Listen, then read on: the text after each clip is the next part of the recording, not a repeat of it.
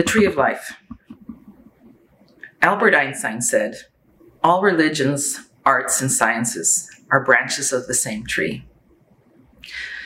When I create an image in my mind of a beautiful tree with long, plentiful branches reaching towards the sky and vibrant leaves waving in the wind, I think of these branches as religion, art, and science.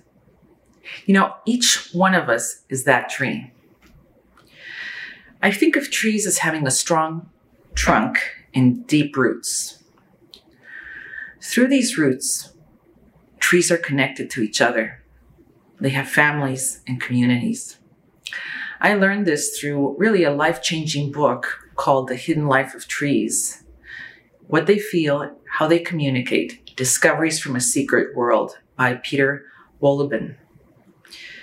This book illustrates the beauty and mystery of the life of trees. It really is a must-read, and it inspired me to talk about this and write this blog. But back to the tree whose branches are religion, art, and science.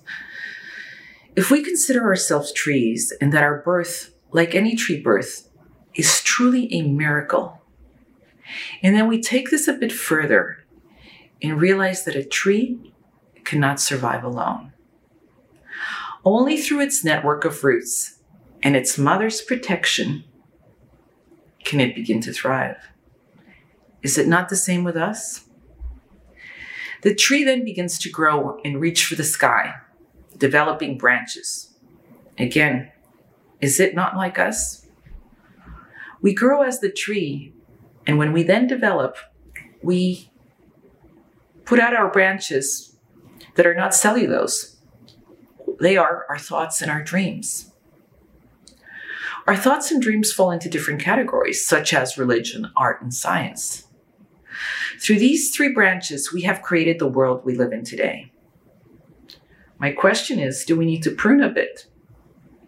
Conserve water, as a tree does when drought is approaching?